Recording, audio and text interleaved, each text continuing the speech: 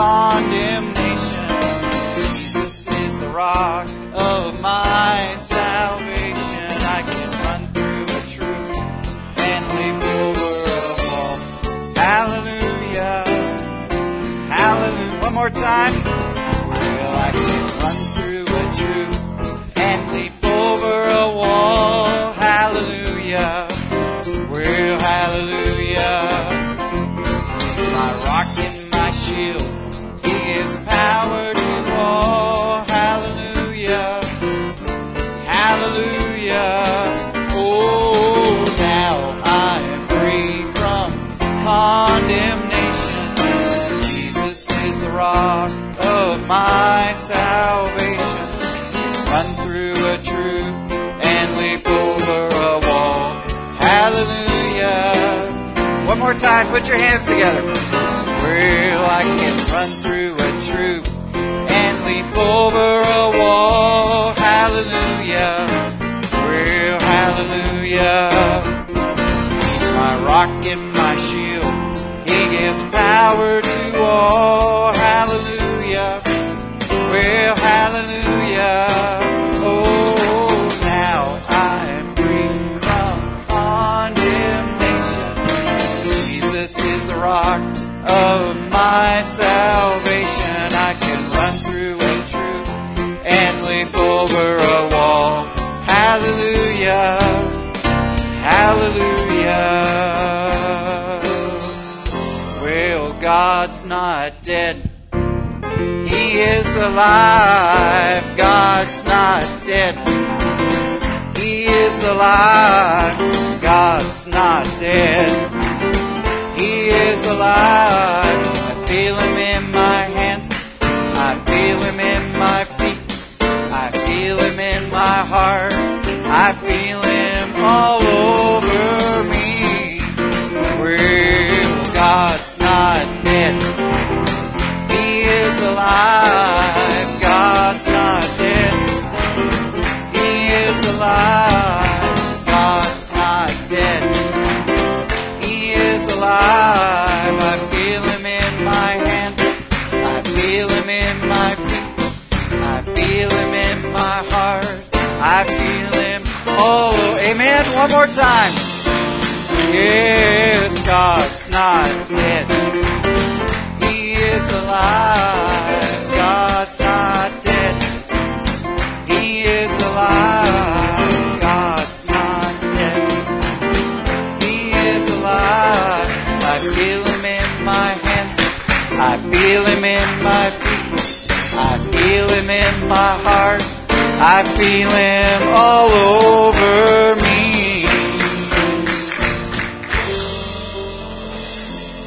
God is good all the time. Amen. Welcome to the service this morning. Aren't you thankful He's good all the time, no matter what you're going through, whether it feels like it's tough or it feels like it's smooth? He's still good. Amen. God is good all the time. He puts a song of praise in this heart of mine. God is good.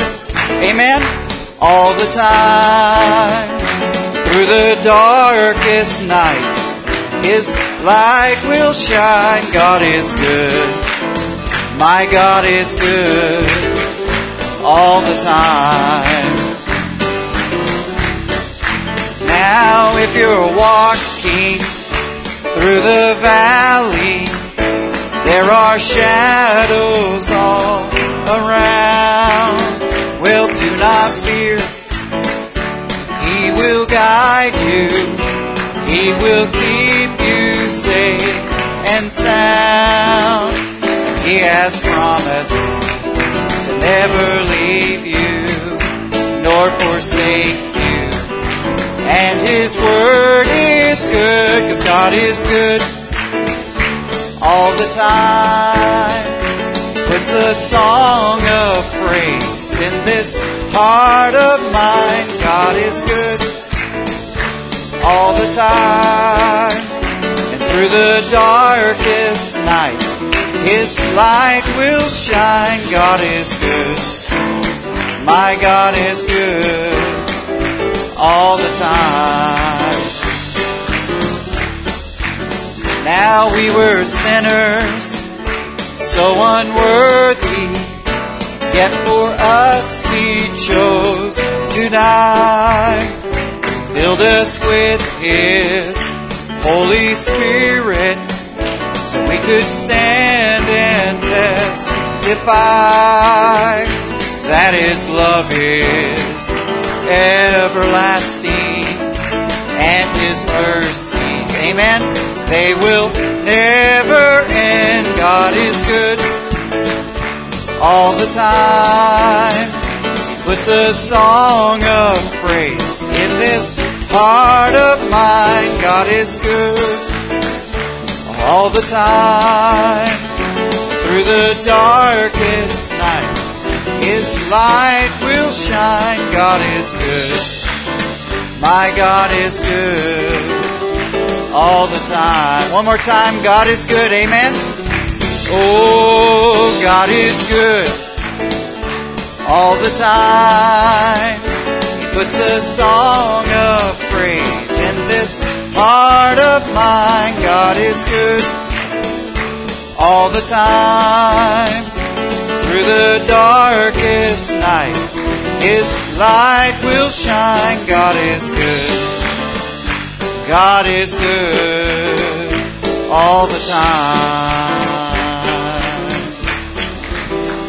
Amen. Well, welcome to the service this morning. It's good to have all of you here. We've got quite a few missing, which is great because we've got a lot of few that are visiting. So that makes it nice that we're evening out a little bit that way. We're going to sing that song, Bring All Your Needs to the Altar. We want to welcome Brother Jeremy and Sister Susie Reynolds here visiting. That's the Reynolds' son and daughter-in-law, I believe. So it's good to have them here. We also want to welcome Brother Hector and his wife from Chicago. God bless you. I'd like to welcome my sister-in-law from Edmonton, Canada, Sister Sarah Wakelchuk, here. God bless her. And it's good to see the group from Buford here. So God bless you. We're going to ask our Brother Travis to actually come and open the service in a word of prayer and take some needs before the throne. We want to remember Sister Jackie Sylvester at home not feeling well. We want to remember a co-worker of Brother Matt Cross. His parents are having a tough time with their health and asked us if we would remember them in prayer. We want to continue to remember our Brother Bill, who is driving, so we want to remember him. And we want to remember our pastor, of course, who's over in Norway speaking this weekend over there for a special meeting. So we want to remember Brother Barry and Sister Becky as they're traveling with Brother Travis, if they could come. God bless you all. It was very nice to be a part of the youth meeting last night and to see all the young people getting together and being a part of something great. We're all part of something great, and it's good to see the young people on fire for the Lord. So let's go to the Lord in prayer. Heavenly Father, Lord, we're so appreciative, Lord, of this morning. Lord, to gather together, Lord, around your word. How precious it is, Lord. If we could just cling to it with all of our might, Lord. It's so important, Lord, in this age, Lord, for the young people to be able to see, Lord, your glory. And Lord, here as we gather together this morning, Lord, we just ask that you be in our midst, Father. We pray that you would be with the musicians, for Brother Matthew in the back. Lord, we pray that you would just anoint him with your presence, Lord. We have these needs before us this morning. Many sick and needy. Our pastor's away, Lord, ministering. Lord, we pray you bless them. Lord, we love you. We just appreciate you, Lord. And you know these needs, Lord. You know what it'll take, Lord, to help the need, Lord. So we pray that you would bless them. Bless this service. In Jesus' name, amen. Thank you. Your needs to the Lord.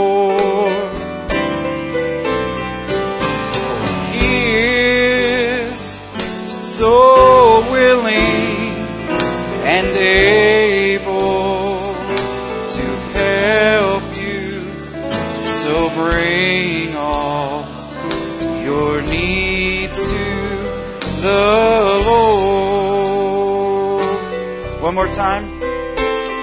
Yes, bring all your needs to the altar. Oh, bring all your needs to the Lord.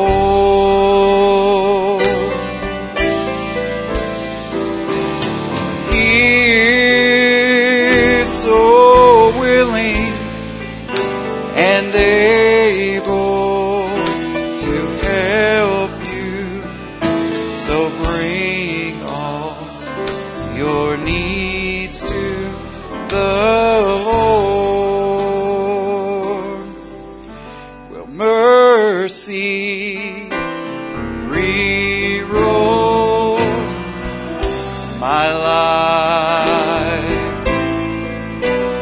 God's mercy re-roll my life. Oh, I should have fallen, will my soul cast down, but your mercy, it rewrote my life. God's mercy, it rewrote my life. Mercy rewrote my life. I should have fallen, my soul cast down, but your mercy rewrote. Let's sing it one more time. Aren't you thankful for His mercy? Oh, God's mercy rewrote my life.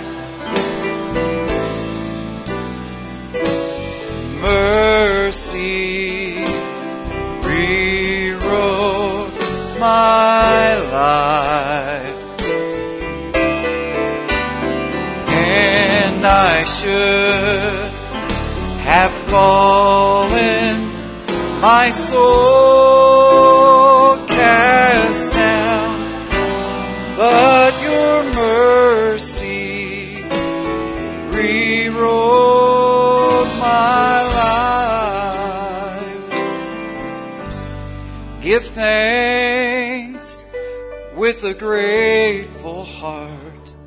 Give thanks to the Holy One. Give thanks because He's given Jesus Christ, His Son. Oh, give thanks with a grateful heart. Give thanks to the Holy One. Give thanks because He's given Jesus Christ, His Son. Oh, and now, well, let the weak say I, and let the poor say I am rich because of what the Lord has done. Well, for us, oh, and now, let the weak say I,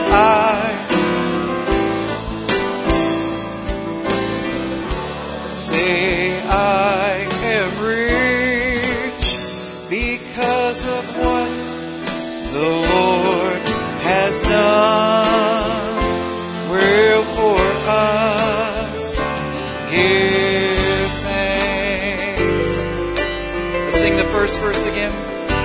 Give thanks with a grateful heart. Give thanks to the Holy One. Give thanks because He's given Jesus Christ, His Son. Give thanks with a grateful heart. Give thanks to the Holy One. Give thanks because He's given Jesus Christ, His Son. And now, oh, let the weak say, I am strong. Let the poor say, I am rich because of what the Lord has done, oh, for us. And now, let the weak say, oh, let the poor say, I am rich because of what the Lord has done for us. Give thanks. We give thanks. One more time. We give thanks.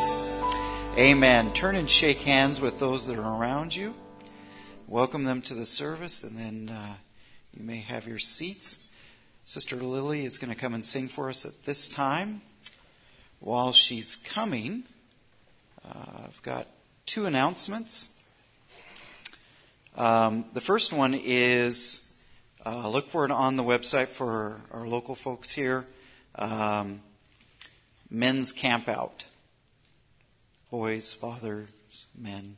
We're going to have the HBT men's camp out. Will be June 22nd, which is a Wednesday through Saturday, June 25th.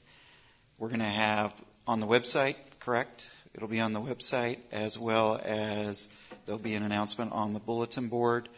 If you can come, please let Brother Andy Irish or Brother Peter Coffey know if you plan to join in. The second announcement I was going to make is we weren't here last weekend, but I wanted to wish my wife a happy 20th anniversary. I really love her.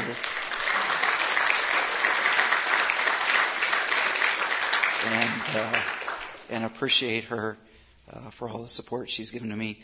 Not very many women would be 7.5 months pregnant and be willing to move to a new country like my wife did almost 14 years ago when we moved here. So I want to say God bless her and that I love her. Amen.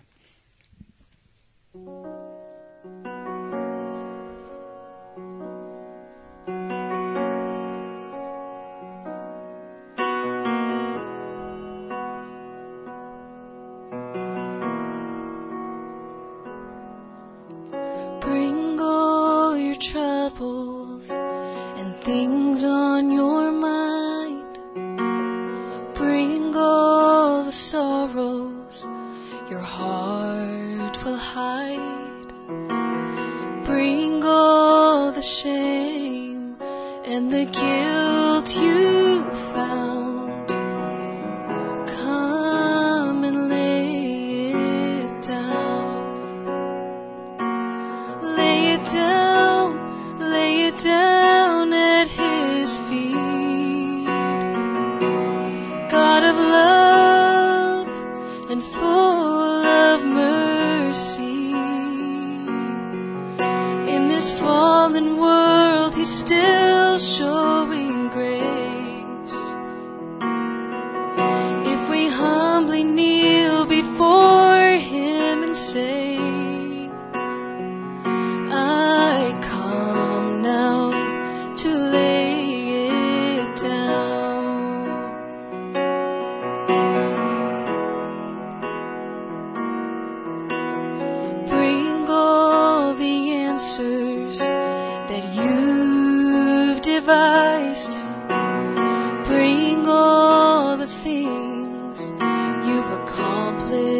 accomplished in life.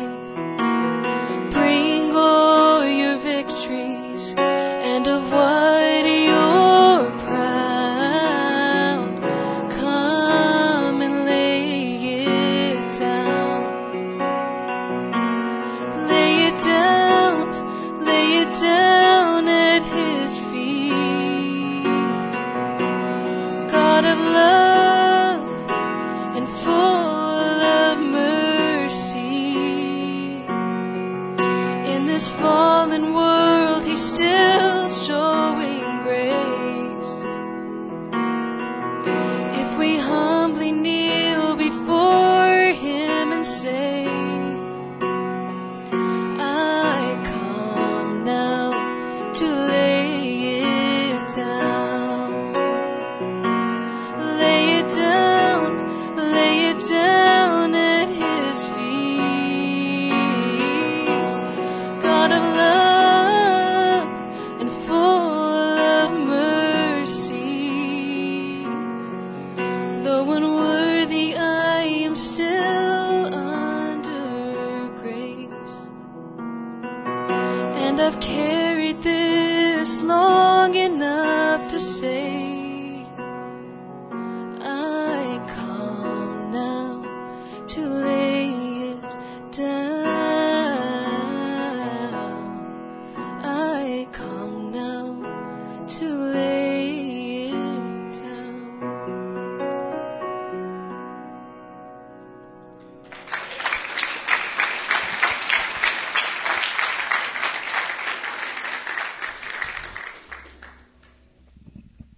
Amen. Enjoyed that? Amen. It doesn't matter what you're carrying, and we all are carrying something. Amen. It all might be different. Each one of us might have something different that we're carrying, but we're all carrying something. Amen. But to be able to go somewhere where we can lay it down, amen, I'm so thankful for that. Let's sing that song. Do you know that song, Brother Matt? His strength is perfect. Do we have the words for that? Amen. Let's start with the verse. I can do all things through Christ who gives me strength. But sometimes I wonder what He can do through me. Well, no great success to show, no glory on my own, but in my weakness He is there to let me know. Amen. His strength is perfect when our strength is gone. He'll carry us when we cannot carry on. Raise in His power, the weak become strong. His strength is perfect. His strength is perfect. Now we can only know the power that He holds when we truly see how deep our weakness goes. His strength in us begins when ours comes to an end. He hears our humble cry and proves again. His strength is perfect when our strength is gone. He'll carry us when we cannot on. Raised in in His power, the weak become strong. His strength is perfect. His strength is perfect. Let's sing that chorus one more time. His strength is perfect when let's stand, is gone. He'll carry us when we cannot carry on. Raised in His power, the weak become strong. His strength is perfect. His strength is perfect. Amen. We're going to ask the ushers to come at this time. I'm so thankful for His strength. Amen. If it wasn't for His strength, where would we be? Amen. Amen. Brother Jeff, if you could ask the blessing on the offering. Lord Jesus, Father, we thank you, Lord, for letting us be here today, Lord. Father, I pray that you just touch this service, Lord, and speak to us today. Father, I pray that you bless us all. In Jesus' precious name I pray. Amen. Amen. As we get ready for Brother Matt to come, let's sing that song, We Need You, Lord. We need you, Lord. Is that your prayer? Amen. Every day, we need you, Lord. Amen.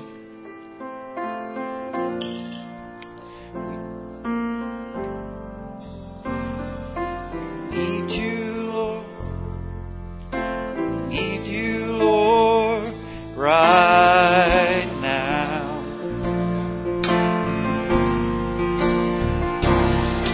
We need you, Lord. We need you, Lord, right now.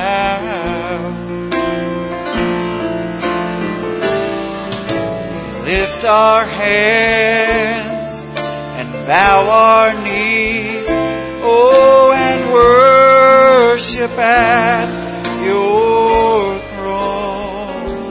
'Cause we need you, Lord. Yes, we need you, Lord, right now. Let's sing that again one more time. We need you, Lord. We need you, Lord. We need you, Lord, right now.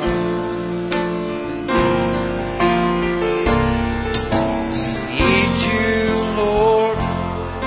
We need you, Lord, right now. We lift our hands and we bow our knees, oh, and worship at your throne. 'Cause we need you, Lord. Yes, we need you, Lord, right now. Let's sing it. I need you, Lord. I need you, Lord. I need you, Lord, right now. I need you, Lord. I need you, Lord, right now. Thanks, bro. Oh, could we raise our hands and sing it now? I lift my hands, I bow my knee, and worship at your throne. I need you, Lord. I need you, Lord. One more time, raise your hands to the Lord. Make it like a prayer. Oh, I need you, Lord. I need you, Lord, right now. Oh, right now. I Jesus, I need you, Lord, right now. How we need you, Lord Jesus. Oh, I lift my hand, I bow my knee, and worship at you. Yes, Lord. I need you, Lord. I need you, Lord, right now. Hallelujah. Could you give the Lord a hand clap of praise? Thank you, Jesus. Amen. Thank you, Brother Ben. That was wonderful. God bless you. All the musicians, you just enjoy the presence of the Lord. We could just keep on singing and go throughout the afternoon. But, amen, I believe the Lord has something for us. Do you love Him this morning? Amen. Amen. Do you need Him? Raise a hand and say, Lord, I want to identify. I do need you this morning. Well, we're grateful to be here. Certainly count it a privilege, amen, to be here gathered with you. Been just a little while since we were here last time. Brought my good friend, Brother Travis, here, and my son Ethan, my son Gideon. Glad to have them and all of the familiar faces that I see. Amen. I just bring greetings from Brother Barry also, who's just texted me this morning. And I just want to say, if I've never said it before, I love your pastor. I just love Brother Barry. I love his ministry. I love his character, just his strong stand, and he's always just an encouragement personally to me. I love the whole Coffee family. Amen. They're a wonderful, wonderful family, and we consider them close and dear friends. And so I believe you're just a representation of that and his ministry. And so we just wanted to say that and also bring greetings from our church at home. And seen some of you here recently, and it was just good to fellowship with you and good to be here. I'm so glad to be part of the family of God. Are you? So glad I'm part of a great connected body. Amen. And we all love the Lord, and there's just a connection that we can't even explain really with words how we're connected, but we just all feel related. There's just a connection that we have, that you have with believers. It's faith. That's really what it is. It's faith in the Word, faith in the one, the person. Amen, of the Lord. We just want you to turn to Romans chapter 7. We're going to turn to the scripture reading. Brothers, I did send a correction. Brother Lucas, I'm not sure if you got that one, if you just have that ready. I want to look at Romans chapter 7. And so we have a thought here today that the Lord just impressed upon my heart. Spoke it a few months ago. And I spoke it in 3 parts. But we have one service. You say, Brother Matt, I hope you can do math. And so I hope you believe in miracles. Well, we don't want to preach all the way through the afternoon or the evening, but we just want to say what the Lord wants us to say, and I just want Him to speak. Romans chapter 7. I'm going to give this, the title of this today is Being Changed, and you're going to see why we titled it that when we read a quotation here. Being changed. Romans chapter 7, and let's just begin reading here. Let me find my place. Make sure I'm in the right starting. Yes, let's start at verse 16. Back up. Let's back up. Let's go to verse 14. Very familiar. Romans 7 is a very familiar passage. And there's been some who have taken, and we're not going to get into this here today as it's not really our thought. But I want you to notice, because this isn't the Apostle Paul. Some people say, well, is this Paul speaking about a friend? Is he speaking rhetorically? Is it about himself? Is this to the person who's never been born again? Is this a person that has been born again? And we could say here today, it's every single one of those would be, yes, it is Paul speaking about himself. It is a condition that you live with, whether you're born of the Spirit of God or you're not born of the Spirit of God. This is a condition to the believer. So this applies to you. Say, this applies to me. This applies to me, what we're going to read.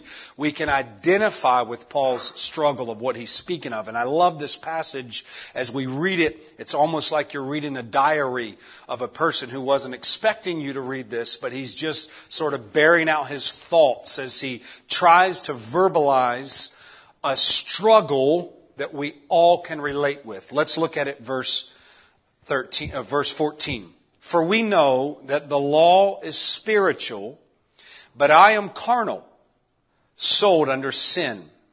For that which I do, I allow not. For what I would, that do I not. But what I hate, that do I. If then I do that which I would not, I consent unto the law that it is good. Now, then, it is no more I that do it, but sin that dwelleth in me. Now notice verse 18, very important. For I know that in me, notice the parentheses, that is in my flesh. So he makes a clear, important distinction. Because Paul says, for in me, that is in my flesh. In other words, you are not just who you see in the mirror. There's more to you than what you might think. You're greater than just, Paul is obviously saying here, there's more to me, because he says, for in me there's no good thing, that is in my flesh. In other words, there's more to Paul than in his flesh. But in this part, there's no good thing. For I know that in me, that is in my flesh. So what I see in the mirror is not just who I am. That's not the only part of me. But I've made up of a body that everybody sees. I'm made up of a spirit that has 5 senses. My memory, my conscience, my reasoning, my imaginations, my affections.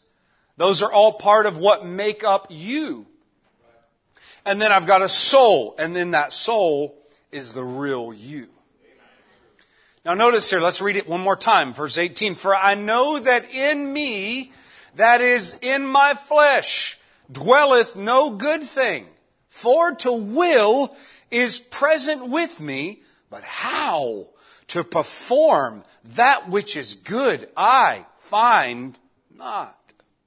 For the good that I would, I do not. In other words, what I want to do, what I really want to do, I don't find myself doing. But the evil which I would not, that I do. Now, if I do that I would not, it is no more I that do it, but sin that dwelleth in me. I find then a law. See, he's almost like figuring this out as he goes. I find then a law, when I would do good, evil. Evil. Look here. When I would do good, when the inner man wants to do good, evil's present. There's another person who's present with me. For I, now notice here, because you remember when Paul's speaking of himself, I, in me, he's not just, you gotta catch this. He's speaking of the different parts of him. For I delight in the law of God. How many can say that here today and identify and say, the real me loves the Word of God. I love every part of it. For I, he says, delight in the law of God after the inward man, but I see another law in my members, warring against the law of my mind. So he speaks of a struggle. Let me just encourage you today and say to you that if you can say, I'm in a struggle, you should thank God that you're in a struggle. Because if you're not in a struggle, you're in danger. But if you can say and identify and say, I feel like I'm in a battle. He says, warring. I see another law in my members, warring against the law of my mind and bringing me into captivity to the law of sin which is in my members. Oh, wretched man that I am, who shall deliver me from the body of this death? I thank God. How many can raise hands and say, I thank God through Jesus Christ our Lord. So then with the mind, I myself serve the law of God, but with the flesh, the law of sin. Lord, we're so grateful that you're here. We've sang about you, Lord. We've sang this song even just here, Lord, before I came out. I need you, Lord. And how I can just raise my hands, and maybe everyone would raise them with me and say how I identify this morning my great need of you, Lord. Father, I'm a believer. I believe your word. I have faith in your word. I came here with a good motive and a good intention, and I came to hear from you, Lord. But I raise my hands and say, I'm in need of you one more time, Lord. I pray, God, that you would come and do the impossible, do what I can't do, Lord. Father, may, Lord, each person that's gathered here today, Lord, that would come with a need, may you meet that need. If it's a need of healing in the body, may you meet it. A need of healing in the spirit or in the soul, Lord, I pray that you would come and meet the need of your children. We ask you, Lord God, bless Brother Barry, keep him and his family, Lord, in your care.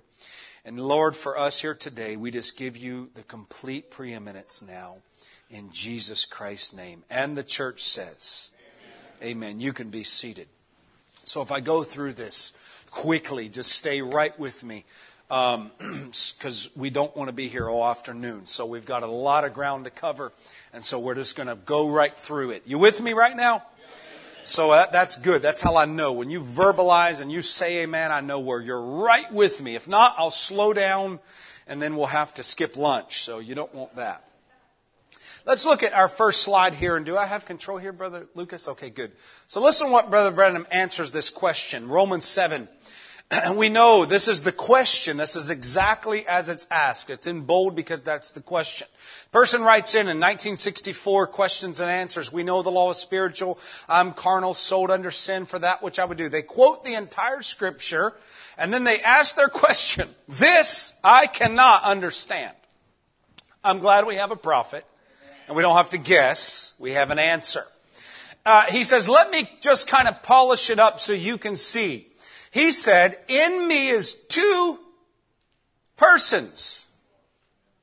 This is how Brother Branham interprets Romans 7. In me, this is how Brother Branham reads Paul is saying. In me is two people, two persons. Right. One wants me to do wrong. The other wants me to do. And every time I start to do right, then the wrong hinders me. How many of you people, this is incredible, how many of you people on the interviews this afternoon has run into the same thing? So here's Brother Branham saying these people in the interviews come to me and it's the same question that you have, that I have as a believer. How can I, Brother Matt, be born of the Spirit of God, have the Holy Ghost dwelling inside? I know I've met the Lord Jesus. I know I've met His requirement. I know I've had an experience in the Lord. I know that I love the Lord. I know I have faith in His Word. Yet I still struggle with my flesh. Yet I still can fall and get tripped up and get messed up and can come to such a low place to where I'm questioning if I even knew the Lord ever in my life. And Brother Branham's saying this is the same question that came up in the interviews of the same struggle believers are having. How can I find, this is the sermon title for today, being changed. So in other words, God can change you. He can justify you. He can sanctify you, fill you with the baptism of the Holy Ghost, change who you are, change your desires, change your makeup, change how you dress, change how you look, change what you thirst for. And yet there can still be a struggle or a war in your flesh to do what's right. He says, how many of you on the interviews this afternoon has run the same thing? So in other words, what we find out is the Holy Ghost brings a change to your life, but it doesn't change everything. Say, Brother Matt, how can you say that? Well, you say, does the Holy Ghost change? Eventually, He will change everything. So the same Holy Ghost that changes your soul is the same Holy Ghost that will one day change your mortal body. Say, how am I going to be changed? Some of you who are elderly here today and could say, I need a change. I need a body change. I need something to change this mortal into immortality. How's that ever going to happen? I can't wrap my head around it. How's that ever going to take place? It's got to be something supernatural. It's got to be something outside of me. It's got to be a greater strength than what I possess. Come on, believers. Do you feel that way? It's got to be something stronger than me. Well, let me just tell you, the same strength and supernatural power that will change your body is the same supernatural strength and power that changes your soul when you receive the Holy Ghost. Because the prophet of God says, a man who's born of the Spirit of God, that's a true paradox. What is a paradox? Something that can't be, but it is. something that can't be, but somehow it is. That's what Brother Branham says a paradox is. So he says a man who's born of the Spirit of God, a man who can take the carnal desires and nature from his flesh and the evil that he inherits from his mom and his dad and his grandparents and all of the grab bag of life and all of the complexes and all of the fears and all of the evil that exists inside of us when we're born. And somehow, Brother Branham says, but the Holy Ghost comes inside and He purges out that old nature and you're a new creature in Christ Jesus. How does that happen? The prophet says it's a paradox. But it happens. It's got to happen. Right? Behold, all things become new. There's nothing old in the old previous life. The Bible says, behold, all things. You're a new creation, a new creature in Christ Jesus. Yet, you still have this flesh. The second person. Notice, in me is two persons right. One wants me to do wrong, the other wants me. He says, how many of you people in interviews this afternoon has run that same thing and this morning same thing? We are carnal, and that must perish.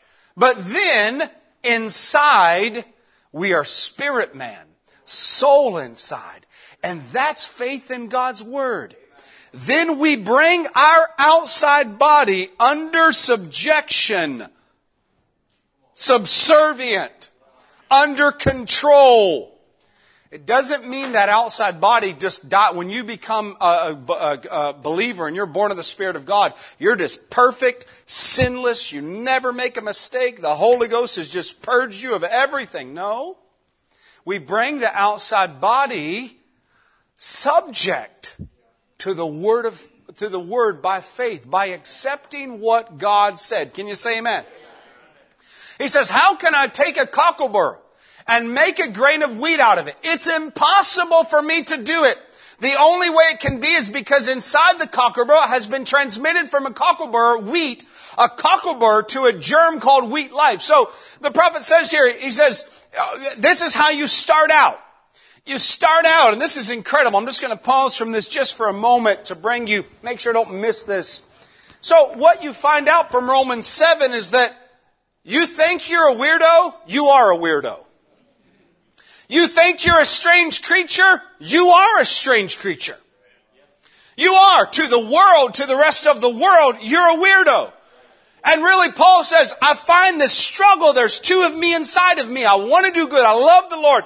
But I find then also whenever I want to do good, there's an evil desire present. How's that possible? There's two distinct lives, two distinct influences, and they're always there. Let me make sure you get this today. They are always there. Brother Branham says that before I gave my heart to the Lord, he said I should have given my heart to the Lord Jesus years before I did, but he said there was a spirit that hung over me and followed me and prevented me and hindered me from accepting the Lord before I did. So what does that tell you? There was always a spirit that was trying to hinder him from coming to the baptism of the Holy Ghost. Brother Branham says this also. He says, now when a baby's born, he says there's always a spirit there. He says to receive that life if you're a son or daughter of God. Brother Branham says there's a spirit there when you're born into the world and you take your first breath. There's an angel there. Brother Branham's asked that question and said, do you believe an angel follows you? Follows the believer? And Brother Branham says, absolutely. Talking about a guardian angel. Is that just a wives' tale? Is that just something that we've told our kids? Brother Branham says, no. He says, there's a real guardian angel that guards over your life and is always there from the moment you take your first breath all the way to the time when you were led to the altar or at a hotel or at your home in your living room and you got down on your knees and you accepted the Lord. There was an angel that was pushing you and beckoning you and pulling you and drawing you. And there was always a devil there trying to hinder you. There was always two forces trying to get you. And let me say this, those two forces doesn't change when you're born again. There's an angel there that draws you and pulls you, and there's always an evil spirit always trying to hinder the sons and daughters of God. Brother Branham speaks of it this way and says there's a difference in being a person when you're a sinner before you're born of the Spirit of God, the dominion of sin. You're under sin's dominion. You are its captive. You are its slave. The sinner doesn't sin. You remember, this is elementary for you here at this church. The Brother Branham says the sinner doesn't sin. He's just sin. Only the Christian sins, right?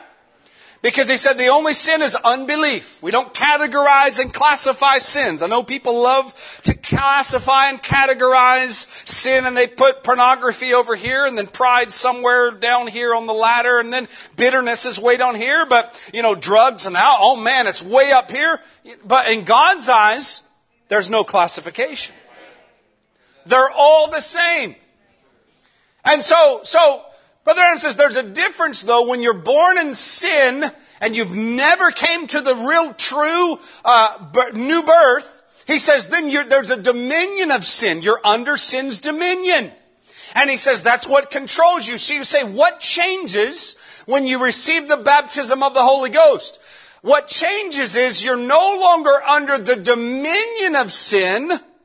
You're now under the dominion of the Word, and now the dominion of sin has moved from the place of the throne of your heart to a place of influence. And now it's no longer sitting and reigning on your heart, but now it's trying to influence you to do the wrong thing.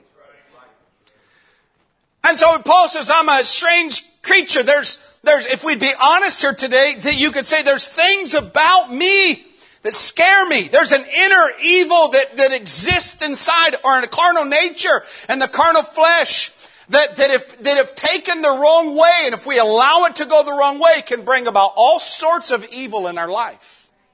Come on, Christians, stay with me.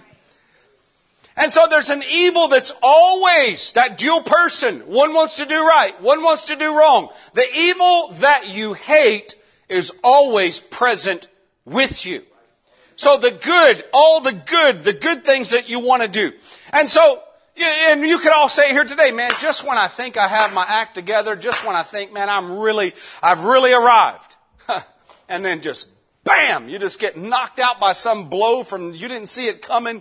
And then you're back down weeping and saying, man, have I never even had an experience in the Lord? Well, I'll say amen. And so what happens is, you could say, well, Brother Matt, how do we get to this place? How did I get to this condition? Well, we could do an origin of where sin began, and we could start in Genesis and talk about how there was a perfect man and a perfect woman, and then they fell. And we could trace its lineage of sin all the way back to the beginning. But, it's amazing that you ask the question, how did I become infected with this? The person who has cancer, they're not so much concerned on how they got cancer. They want to know, how can I be free of cancer? It's not so much a study of how does cancer come and where does it come from. They just want freedom. And I believe a true believer is more interested in not understanding everything, but just saying, how do I get free of that nature that's in me? How do I find freedom in Christ? The first thing you have to understand is Romans 3:9. Very, very familiar. I'm just going to read it to you. The Bible says, all men, you can mute that for a moment, all men are sinners, both Jew and Gentile. Somebody say all with me. All. So all, that means everybody. That means no one is exempt. That means no preacher is exempt, no prophet is exempt. Anybody that's ever lived in a fallen body, the Bible says all men are alike, and they are all sinners, whether Jew or Gentile. You say some people are better than others. No, not in the eyes of God. We're all equal at the foot of the cross. So there's no one good. Romans chapter 3 verse 10. No one is good. No one. No one. In the entire world, I'm reading this from the New Living Bible. No one in the entire world is innocent. Romans 3:10. No one has ever really followed God's paths or even truly wanted to. Everyone has turned away. All have gone wrong. No one anywhere has kept on doing that which is right. No one. Now, could the deacons go and pick up all those angel wings that are crashed over there in the yard and those halos that we just sort of trashed and threw out? No one. I know we like to get prideful and, oh, this brother's this, and we esteem people, and it's good to esteem people, but here's the truth. I love the man who said it. Jordan Peterson just recently became a convert and professed believer. And it said a powerful statement. He said, if we'd really be honest, there's never been a true Christian except Jesus Christ himself. A true Christian. Now, there's an inner man who's inside of you, who loves the things of God, who desires the things of God. But there's this outward man, and there's this war and this struggle. There's this constant battle and constant struggle. I'm here, and then I'm up, and then I'm down. Brother Matt, are you preaching that there's really no victory in the Holy Ghost? No, I'm not preaching that to you today at all. I'm preaching you can be set free. There's freedom in Christ. And what is that free from? Free of yourself. Free from yourself. So he goes on. Listen to what the prophet of God says here. And I'm just going to move through those quotes again. Brothers, Lucas, if you could put that back up. So you say, Brother Matt, why is that important? Because it's important how you view your first birth. It's important how you view sin. The Bible says that I'm a liar if I say there's no sin in me. If we say we have not sinned, we lie. Right? And so the Bible says, now let me just go on, I'm just going to save time. We're going to go straight to this. He says, how can I take a cockleburr and make a grain of wheat out of it? It's impossible for me to do it. The only way it can be is because inside that cockleburr has been transmitted from a cockleburr wheat, a cockleburr to a germ called wheat life. Then you bury that cockleburr and it'll produce a grain of wheat. That's right. See? He says, wrong button. Because there has been a life of wheat put in the cockleburr. And the life of the cockleburr has been taken out. But the nature, this is what happens when you're born of the Spirit. The life of the cockleburr, the life from the dominion of sin, is taken out. But the nature of the cockleburr is still sticky. And it will be until this new life has fully been developed. I love how clear the teaching of the message of the hour is. So clear. The life is gone, but the nature of the cockleburr is still sticky. And when will we lose it, Brother Branham? He says, until the new life has been fully developed. When is the new life fully developed? When you're 18 again. That's when it's fully developed. Not talking about the first time you turned 18. You might have turned 18 today. Guess what? You're going to be 18 again. Hallelujah! So when is it developed? When you're 18 for the second time. 18, 19 years old for the second time. Then that new life has been fully developed. And there's no more of this to bother you anymore. And has been raised up again. He says, when it comes forth, then it's no more cockleburr. When, Brother Matt? When it's raised up. Look at the previous quote. When it's raised up again. At the changing of our bodies. At the resurrection. When it comes forth, then it's no more cockleburr, but wheat. While it's here on earth, out of the earth, and the cockleburr is still sticky. But it's got the nature on the inside of the wheat.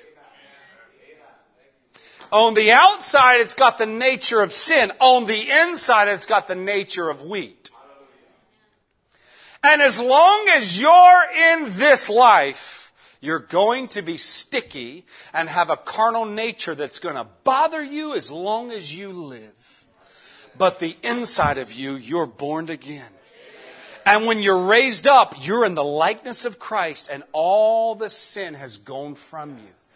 This is how the prophet answers Romans 7. I'll take his word. Somebody told me, listen, Somebody told me he had one time he was converted. Now, this is Brother Branham referring. I didn't just to save time. He refers to the Indian chief, and he comes up in a prayer line, and Billy's knows there's only so many prayer cards, and so he's only allowing people with really serious conditions to come through the prayer line. And the man can't speak English. He's an Indian, and he says, "What's wrong?" He's an old Indian chief, and he says, "Me sick." That's all he could say, "Me sick." And he goes through the line. He prays for him. And then Brother Branham says, years later, somebody told him that Indian chief who was through the prayer line was born again, was filled with the Holy Ghost. Listen to what Brother Branham says here. He says, when it comes forth, he says, I think I'm going the wrong way here. Let's make sure we go the right direction. Somebody told me one time was converted. This is the Indian chief. Received the Holy Ghost. And he said to him, "How you getting along?" And he said, "Pretty good and pretty bad." If I'd asked you today, if you'd be honest, that'd be your answer too. "How's it going?" "Pretty good and pretty bad." He said, "Well, how do you mean pretty bad and pretty good?" He said, "Well, since me received the Holy Ghost," he said, "there's been 2 dogs in me, and one of them a black dog, and one of them a white dog." And said, "They argue all the time." Said, "They growl and fight at one another." And said, "The white dog wants me to do good. The black dog wants me to do bad." Said, "Well, Chief, which one of them wins the fight?" Said, "That depends on which one Chief feeds the most." So I think that's a good answer. There just depends on the warring of the body that's in you. It depends on which one you cater to, which nature you cater to. The carnal nature after the things of the world, or the spiritual nature after the things of God. That does it. That does it. Whichever one you cater to. So, Brother Branham begins to describe this, and this is in the greatest battle ever fought. And he describes this makeup of who you are. Paul says, "I know that in me," and he clarifies, "that is in my flesh." I'm not talking about the real me. I'm not talking about the inner man that's been translated. I'm not talking about the one who the Bible says in Romans 8, "There is there now no condemnation for them which are in Christ, who walk not after the flesh, but after the Spirit." But we're not talking about that me. We're talking about this me I still live with every day. That inner man is made up of body, soul, and spirit. And it's that body and that spirit that gives me so much trouble. There's an inner man that wants to do what's good. He wants to do what's right. He wants to live and obey and come under obedience to the Word of God. But there's a war, there's a struggle always taking place. Brother Branham says the devil is almost harmless unless he can have something to work in. You remember those devils that were cast out of Legion? What they had? They want to do, he says, why?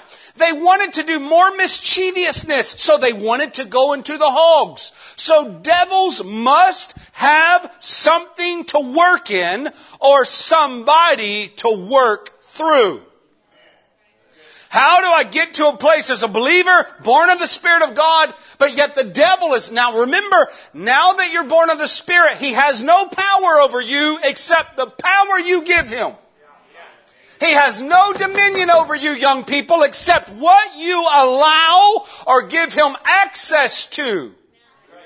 And you may not give him access through something physical that you go do. I didn't go down and buy a cigarette. I didn't go and buy any drugs. I didn't do anything physically. But you can give him access into your spirit through bitterness or a complex or a grudge or malice or impure thoughts.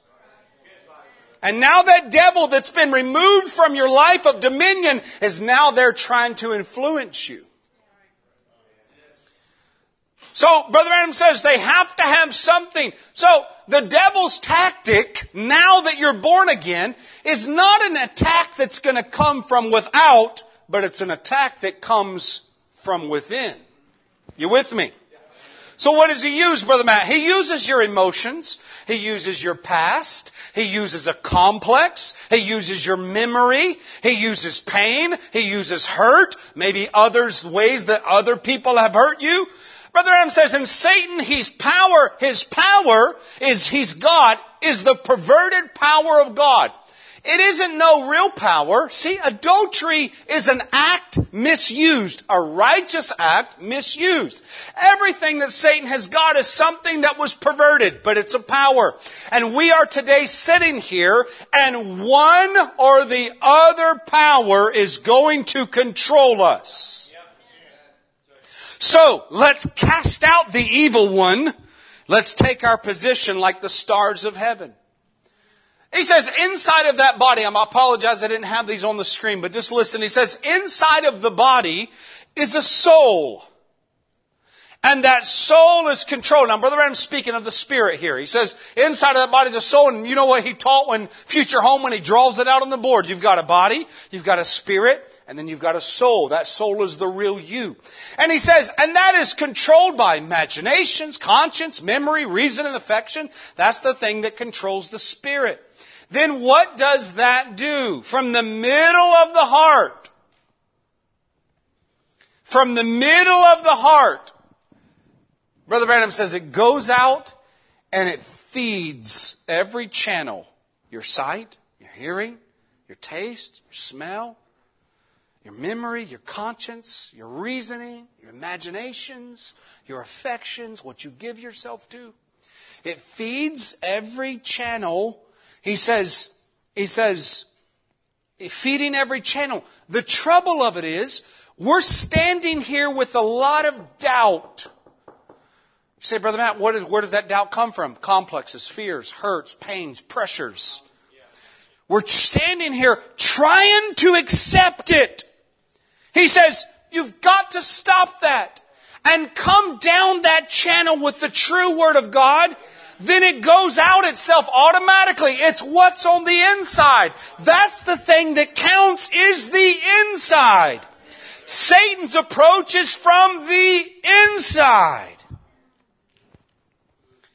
There's only one avenue that it can come down, and that's by the way of free moral agency to come into the soul. By your thoughts. As a man thinketh in his heart, so is he. Not as he thinketh in his mind, as he thinketh, not as what he portrays out here. He says, so is he. If you say to this mountain, move, don't doubt in your heart, but believe what you've said will come to pass, and you have what you have. He says, there you are. There's the battleground. If you'd only get that started first. Here, see what it's covered over with. You say, well, these conscience and senses and so forth. He says, Brother Branham says, don't have anything. Brother Branham says, this man, he's portraying this. He says, well, Brother Branham, the conscience and the memory and the reasoning, the imagination, that doesn't have anything to do with it. Brother Branham says, certainly it does. But if you let the Word come in and cover over the conscience, cover over the memory, wash out and purge the mind, purge out your spirit, purge out those complexes, then the Word can grow. Brother Branham says this. He says, did you ever see a good grain of corn planted in the ground and then let a stick fall over it? It'll grow crooked. Any vine, anything that grows up because something has hindered it. Watch a corn. He says, watch a grain. Watch it grow. You see, straight. And they're all straight. Man, they're just growing, shooting up straight. And he says, but watch one and a stick or something fell over it. And he says, then it'll grow crooked. You know what that stick could be? Something in your conscience. A pain, a hurt. Someone told a lie. Someone talked about you and you heard about it. Husband blew up at the wife. The wife blew up at the husband. Does that happen here? Good. Okay, good. Children, fathers, mothers, relationship. Something happens. There's a complex. There's a fear. Something happens in that channel. Satan has access. He gets control. And Brother Branham says, and watch when it falls over on that. He says, it'll grow. It'll grow. That's the miracle. But it'll grow crooked. Means to have a bend. Crooked means to have a mark by bends or angles. It's not straight or aligned. It's bent or twisted out of shape, out of place. So the plant survives the abuse. The plant survives the fall. The marriage goes through something horrific and something horrible. And it survives. It survives the hindrance. It's still growing. It goes through the growth process, but the limb is always hindering its growth. You say, Brother Matt, how do you fix it? You've got to remove the limb. Much like a person who grows. Listen, Brother Branham says it must be accepted in the mind. Then it's believed with the heart. Then the Word becomes a reality. Then every sense of the soul and body is just scourged out with the Holy Spirit. Then your sense of God, your conscience of God, everything that's godly flows through you. Oh, when I read this, I just raise my hand and say, Lord, purge out every conscience. Purify my mind of every grudge and every bitterness and every malice and every complex and every stick that the Satan wants to put over top of me. Purge it out of me, Lord, so that the Spirit of God can just flow freely. There's no doubt or nothing anymore. But if that channel has been cleared out and been purged and been filled on the inside of the Holy Spirit, then don't even come in memory. Don't batter Miss Jones and what she did. It's you and God together and nobody else but you two. There you are. There's your battle. Kill him at the beginning. Stop him dead in his tracks. It ain't how long you can make the war linger. It's stop it right now. You have to open the channel. Every one of those channels is clear. So what happens, Brother Matt? Speaks of this like a boiler. He says that's what's wrong with so many blowed up Christians. The flue has been stopped up. You put a fire and you'll burn the thing up. He says it's because they don't clean out the channels. They don't go on the inside. You've got to clean your conscience, your memory, thoughts, laying aside everything. Coming from the inside out with the unadulterated Word of God. That's the truth. See, it's your mind that opens the door or closes the door. And listens to your conscience. Listens to your... Man, there's too much to get to here, but I hope you catch the point. When you're born of the Spirit of God, you're changed, but you're also being changed. And let me just stop here for a moment so I don't lose my inspiration of the crux of my message here I'm trying to get across. You must, of necessity, be constantly being changed. You cannot stop. I don't care how far the Lord has brought you in your mind and your marriage and your spirit and your church as a believer in Christ. You can never stop. You've got to keep growing. You've got to keep being changed. Say, Brother Matt, I want to change in the body change. How am I going to change? You've got to change now. You've got to be ever changing and ever clearing out and moving on and saying, I've tasted of the Lord, but there's more of the Lord. I've climbed up to the mountain, but there's a higher peak I can go to. And I want to push out everything of unbelief. And I want to climb to the top of the mountain. Amen. You've got to be changed. Listen to this as Brother Branham. I'm going to stop there and just move on to the next slide. If you went into a doctor's office and told him you were sick, told him your symptoms, and he was in a hurry, he'd probably give you a little prescription with some anesthetic in it or some sort of aspirin. Listen, the doctor is merely trying to get rid of you just at that time because he hasn't time. A real good doctor, before he give you the medicine, would diagnose that case thoroughly till he found out what was wrong. Then give you the medicine. It's so incredible because we can sometimes just push people and we could throw out the gospel. And it's a pill and it will save you and it is what you need. But it's so amazing how sometimes people just are so callous and just go, you just need the Holy Ghost. You just need to be born again. You just need to go through a prayer line. That's all you know. That's your entire problem. Well, I've got issues. I've got problems. I don't. You just need to go. You just need to fall out, have some experience, dance in the Spirit, just fall under an anointing. All those things are good. You say, Brother Matt, you preach against us? No. It is an experience that maybe they're lacking. Maybe they do need the true baptism of the Holy Ghost. He says, but a real doctor, because what is a real doctor? He'll really care about you. Brother Adam preaches, he cares, do you care? A real Jesus cares about you. He made you. He cares about your complex. He cares about that grudge. He cares about that bitterness. He cares about that anger. He cares about that temper issue. He cares. And He wants to change you. He wants to clean you. Doesn't just want to throw aspirin at you and say, just take the pill. Just take the pill. You're fine. Get out of my office. And sometimes that's how we treat people. I got time for your problems and your issues. I got too many good, whole, fixed people. People who don't have problems. You know who Jesus went to? He went to the people with problems. For the well, why do you go to them? Why? Jesus says, well, does those that are well need the physician? No, it's those who are sick. He says, and sometimes this is incredible. He preaches this out of Zacchaeus. I love this message. Zacchaeus the businessman. And sometimes we find people going through these prayer lines out across the nations and they just run up and think that the Lord ought to heal them right then. But then, he says, but there is something maybe down in there.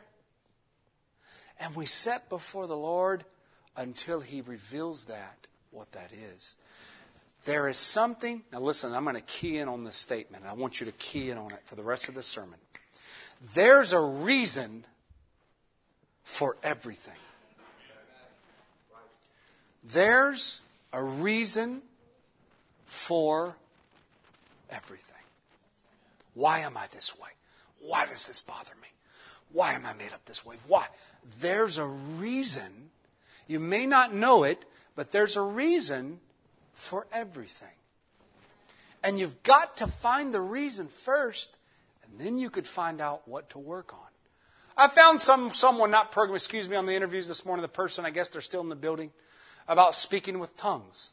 The person is a genuine person, a real person. They've lived right. And they've heard me say the evidence of the Holy Ghost wasn't speaking in tongues. And it isn't. But I advised that person to ask God to let them either speak in tongues or prophesy. Why, Brother Branham? Why? You've just preached the speaking in tongues is not an evidence of the Holy Ghost. And now you're advising this person, Brother Branham, this is an interview that he's relating, a woman who came in a private interview. And she's battling whether she's ever been born of the Spirit of God. Battling if she's ever really has the Holy Ghost. And Brother Branham says, now I've just preached on how it's not the evidence, but I advised her that you pray and you ask the Lord. You ask the Lord to let you speak in tongues or prophesy. Notice, because it's the nature. So in other words, he knew this woman was built a certain way to where unless she had this experience, she would always be bombarded in her mind with doubts and fears that she's never really been born again. So what does Brother Branham? Well, what are you going to do, Brother Branham? That's a complicated case. No, it's actually really simple. Just ask the Lord for you to speak in tongues. It doesn't have to be complicated. We make it complicated. But it doesn't have to be. Paul said, I would desire that all spoke with tongues. My whole church. Did you know tongues was the only gift? It's the only thing in the Bible, actually, that you're allowed to covet. Go read your Bible. So why, Brother Matt? Why would Brother Branham say this to this woman? Because it's her nature. The first thing, I went to that person and I found their birthplace. Aha! So there's more to you than you? There's more that makes up you and how you tick and how you live. There's more to it than just what I see here. No, their birthplace matters. Their nature matters. The home they were raised in. The school that they went to. The people in their life that were called teachers were important. You say, Brother Matt, is that important? Absolutely. Brother Branham preaches that in leadership. And it says, notice you first come from your mother. And the first love a child should ever feel is from the mom. He says, because that child comes filled with a void in their heart, and a mother's love fills that void. Amen. And he says, then the mother takes, and he's there under the mother's love, and it's under the mother's direction. And then it goes into the father. And he says, now you come into a time of your life where now you're under the tutelage of your father, and now you're under the leadership of your father. And it's still love. It may be more corrective love. Maybe not. Brother Diggs preached a sermon in our church one time. He said, you know the Bible teaches law and grace. He said, well, every mom and dad is either law or grace. And his mom was a police officer, so she was law. You have two or the other. And Brother Branham says, then you go from the mother, and he says, now you go to a father. and you're under the influence and the leadership of that father, says, then you leave from there and you go to your school teacher, maybe your Sunday school teacher. And it's important. Those influences in your life are shaping and making who you are as a person. And then you go from there. And Brother Branham says, then you maybe go from there to an employer or a job. Now, what happens when that child never receives the love from the mother? And he's got a void. You know what Brother Branham says? Then watch what happens if that child never receives the true love of a mother or the true love of a father.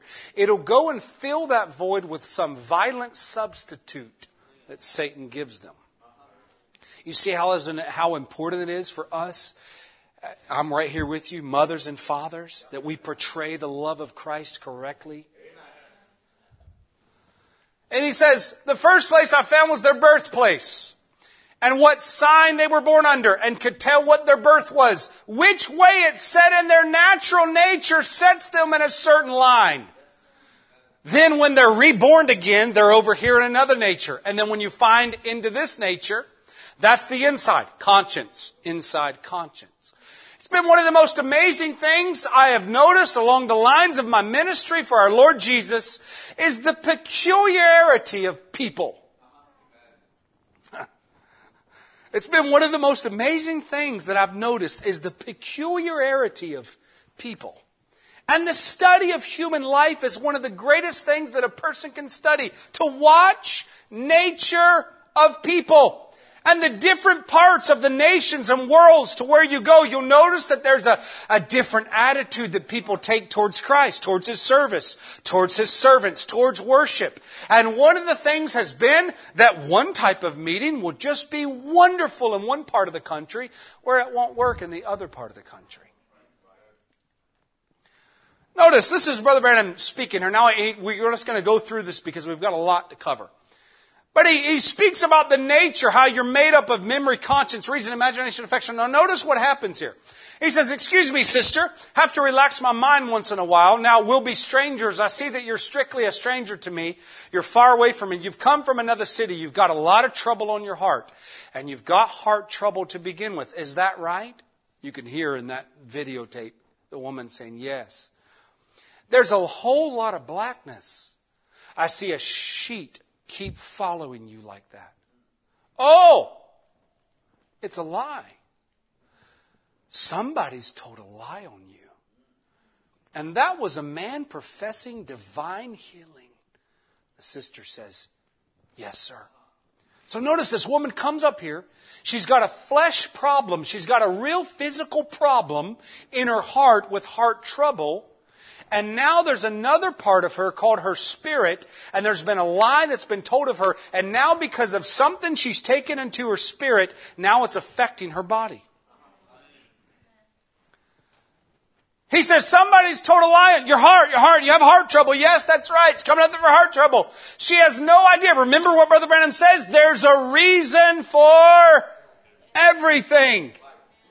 Somebody's told a lie on you. And he's professing divine healing. He said you was a witch. Yes, you can hear the woman in the tape. She's trembling now.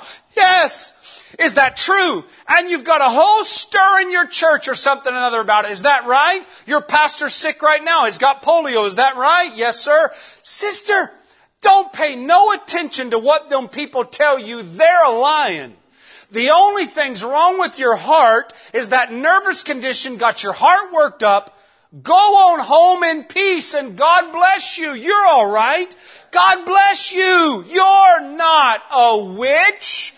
So what happens? Was it some hocus pocus some great workup of emotion? No. All that happened was there was a lie that was told, which the sister ingested into her spirit, and now it brought a result of her body having heart trouble. And what did Brother Branham do? He just exposed the devil. And whenever the devil is exposed, freedom comes to the family of God. Whenever Satan is exposed in your life, you say, then what do we need, Brother Matt? We need the Word to expose the devil in our mind, in our memory, in our conscience, in our reason and imagination. You're not a witch. You believe with all your heart, believe God will heal you, TB? Heal you of that TB? I believe He will make you well if I'd ask Him, Lord Jesus, I pray you'll heal the woman. May she get completely whole. This is how he prays for her. Go on your road rejoicing. Listen, and then strangely I went to a place where I made an odd turn. Instead of turning there, I went up to make a turn. And he says, the lights flashed on a lovely couple on the outside. Two fine young ladies that I had just married to, two fine young ministers. And Satan, notice, after he's seen the minister, one of them was ministry being set and took a life's companion right here at this altar. They went away happily on their honeymoon. And the enemy jumped on this young man. So they get married. You got boy, you got girl, raised in two homes, two families, two lives come together. All of them are made up of memory, reasoning, conscience, imagination, affection. They're made up of their past, their history, their home, the atmospheres of their home, the kind of father they had, the kind of mother they had, the kind of brothers, the kind of sisters, the kind of school kids, the experiences they went through, all the trials that they had, if there was sorrow in the family by loss or sickness or disease, if they lived in a holy home with holy parents and good godly raising, or did they have parents who don't serve the Lord? All of those things are intertwined and mixed into this marriage. And you've got all of those problems and all of those issues and all of those strains from that family and everything that makes up that person. And Brother Branham says, lovely people, lovely couple, now they're married. And now they go off onto their honeymoon. And now the enemy tries to jump right on their honeymoon. The enemy jumps on this young man. And I'm saying this to express what I'm saying. Does he care? Somehow with faith that would not take no, they turned and returned back, knowing after they was all the way over, way in the east. You say, Brother Matt, why does all of that matter? This is why it matters. Because Brother Branham says this is what's wrong with blowed up Christians. They never clean out the channels. They never clean out the flue. And then when instead of forgiveness, they hold a grudge. And instead of that pain that they went through, instead of allowing the Lord, only the Lord can do it, to come in and say, Lord, heal me. Heal me of that hurt. Heal me of that pain. Heal me of that problem.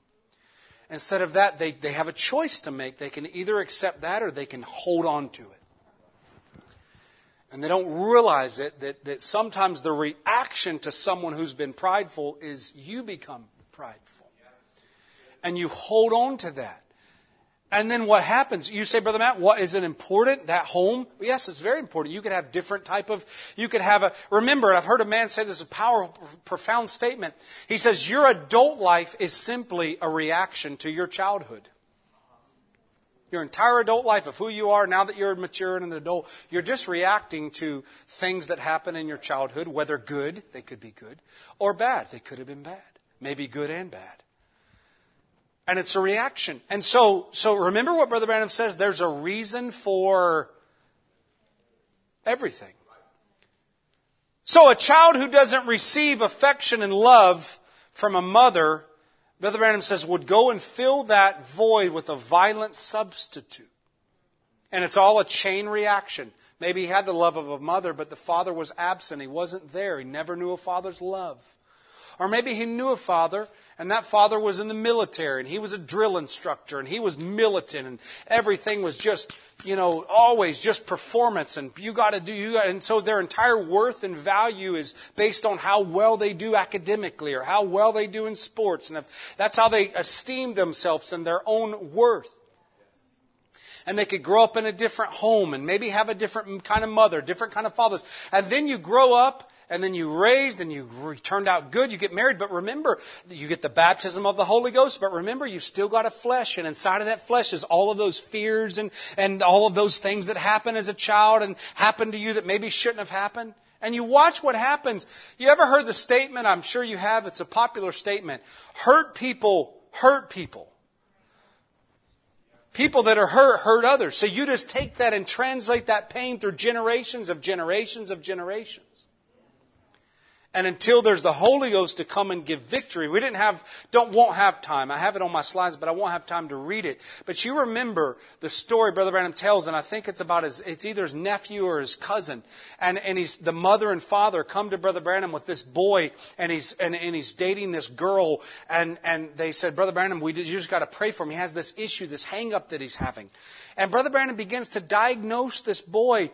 And he says, now look at you. He says, he looks to the mother and he says, Mom, your entire family are Germans. They're real stoic. He says, look at your other daughter over here. He says, I see her in the morning, come by walking down the street, and there she is out in her yard. And I say, howdy do, ma'am. And she just sits and stares at me. Sure, a fine morning.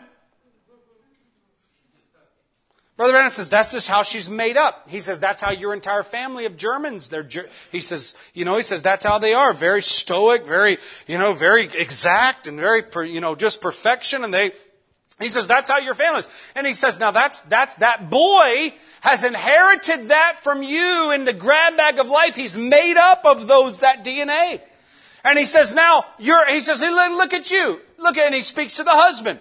Now, this is Brother Branham's brother, I believe. And he says, look at you. Your entire family, Irishmen, they're fighters. They got tempers. They're mad. They're mad all the time. He says, they got anger. And he says, and that boy, that's been bred into that boy. He looks back to the mother. He says, look at you. Your family, he says, your mother and father, when he speaks of a church that they had went to, he says, your family can't ask for forgiveness. They can never say, I'm sorry. They don't know how. It's just not in them to say, I'm sorry for something I did. Isn't it incredible how Brother Branham moves to such a natural realm? Not some ethereal, way deep mystery. Just stays right in the natural realm. And he says, they're worried about this boy. And he says, look at you. He says, look at your family. They're fighters. He says, and he points to the husband. He says, they're all brawlers. And that boy has now been interbred between those generations, and now he's having this struggle and this problem he can't get over.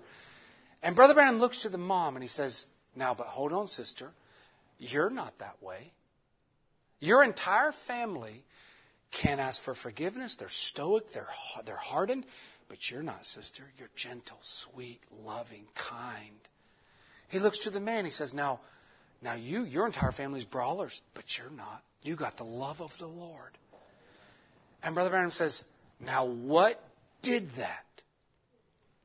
What made you different from the rest of your entire family? And he says, what was it? The Lord Jesus came into your life. And he says, and now, and I wish I had the statement. He says, and now it's no longer your people anymore. It's your Christ living inside of you. And Brother Branham says, well, then what's going to happen to my boy? The same thing that happened to you will have to happen to him. And until it does, I'd advise he never gets married. He'd make a woman's life miserable. And he says, but now, he says that gentle, Brother Branham stops, he says, until that gentle, loving, kind, meek, humble Spirit of Christ comes into them. He says, it'll be a paradox when it happens. So everything that's made up, all of your fears, all of your complexes, everything, the Lord has to come in generationally and clean all of that out. There's a reason for everything. You've got to purge your spirit. You've got to purge your mind. And Brother Branham says the enemy jumps on this young man. And he says, I'm trying to express this. He cares somehow faith that wouldn't take no for an answer. So they come back for counseling. They're just married. He has a blow up. And he said, Brother Branham, what's wrong with me? Here somewhere on their honeymoon, returned back and was sitting, waiting. I walked in, fine, handsome young man, wife sitting on the outside, crying, her and their little companion, and the other man and the other brother coming, running, which is a friend of this young man, saying, oh, Brother Branham, such and such has happened. He won't tell you what's happened, but there's been a blow up already. Went there and seen this handsome young man sitting there just in the peak of his life, a leader of young men sitting there, and Satan bound him. He never noticed, but I took my hand left to shake hands with his hand right to see if some disease had plagued him. But there was no sign of vibration. So what's he doing? He's a doctor who cares. And he's diagnosing the case.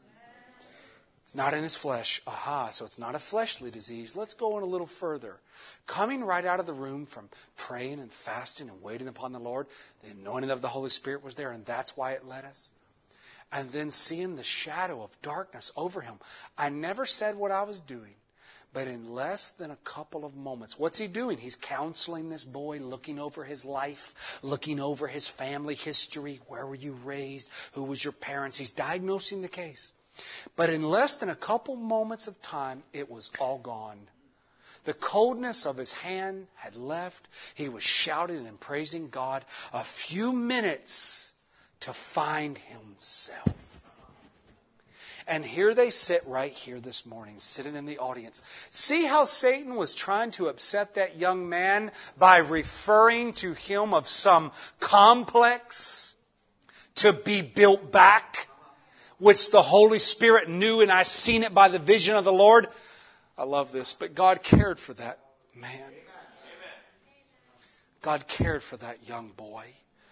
Just like that, a complex of something in his past, and Satan at their honeymoon tries to rebuild and revisit that complex. You see why it's so important that we're not just healed in the soul, but you say, Lord, heal me in my spirit and my makeup and everything that I received in the grab bag of life. Just coming in a few moments, the lady seen her sitting on the aisle, just got her seat. He says, just got her a seat some way and sat down. She said, 9 years, Brother Branham, I've tried to get a hold of you. She said, I'm so desperate. I hear lady couldn't even get a prayer card to be in the line. The lady moved back. She said, Brother Branham, just a word with you. Standing there, a vision broke over this fine young woman. And see that her heart was burdened. She was trying to work, make a living. And a great thing happened way back in the time of her parents. And that it caused this great thing to happen to her. And the Lord Jesus revealed it and showed what it was. And there in a moment's time took it from the woman. She went around rejoicing and now sitting here in the audience with us. Sitting in the audience with us, rejoicing with tears. And she's wiping her eyes now. Knowing that the truth of the thing was made known. And that poor little neurotic woman that was so nervous, she didn't know what to do with herself, thinking she was gone and there was no Holy Spirit and this is her last day. Oh, you're not the only one who's ever thought that in your life? Thinking this was her last day. She had tried for 9 years and she was about at the end of despair. God cared for that little woman who no one cares for. See what a time He does care. Something all the way back in her parents were now affecting her as an adult. God cared. When He was on earth, I say He cared for the people so much till He healed their sick, comforted their hearts, told them about a place where He would go and prepare for them and would come again to receive them unto Himself. He cared for them. And notice He cares so much until when He knowed He must leave in order to bring this great thing to us, He said, I'll not leave you comfortless, but I'll send the Holy Spirit and He shall continue my care for you until He returns. There's no one cares like Jesus. And knowing He sent back His, let me just move. We gotta go through this. I want to get to one thing.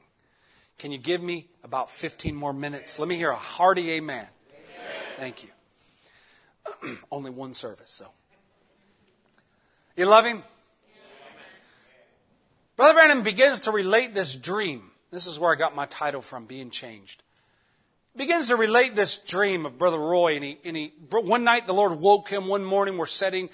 He and I looked like in Jerusalem at the Lord's communion table. And I was talking. He couldn't understand it. And Brother Roy sitting present, looking at me right now. He saw it. And he called me up in Houston out in Arizona. Sent me a letter and I called him back. He said, you were sitting there, Brother Branham, and I saw that big pillar of light come in and get you and take you away from the Lord's table. And you went westward. Because he was sitting on the east side watching me go west. And this light come in and taken me out. Now this is a dream Brother Roy has. And he doesn't understand it. He comes to Brother Branham with his dreams. He's worried and he's fretting. Saying, Brother Branham, I don't know what it means. And he says, taking me out. Said it was one morning like it was a vision. Got up in the bed about 3 or 4 o'clock in the morning. Something like that. Saw this happen. And he screamed, looked like for days, Brother Bill, come back. And Roy and I have been real brothers. We lived together, hunt together. We're just brothers. And he screamed for me. Till he was hoarse in his throat. Come back. Bring him back. Bring him back. Crying. And he said, here come that pillar of fire coming back, or a cloud come back. And he set me at the head of the table. Notice. And I had been changed. It was a mystery to Brother Roy.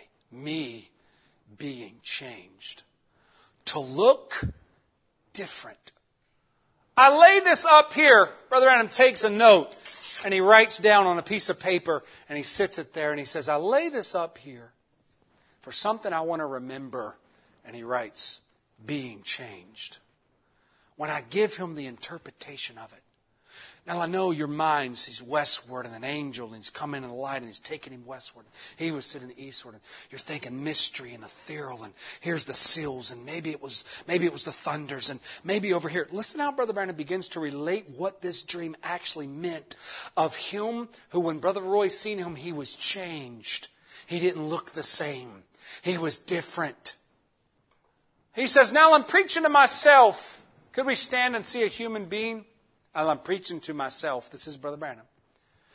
Could we stand and see a human being? Because you come from this quote where he says, I'm going to lay this up here and come to it later. And he preaches the entire sermon standing in the gap. He's going to come back to it.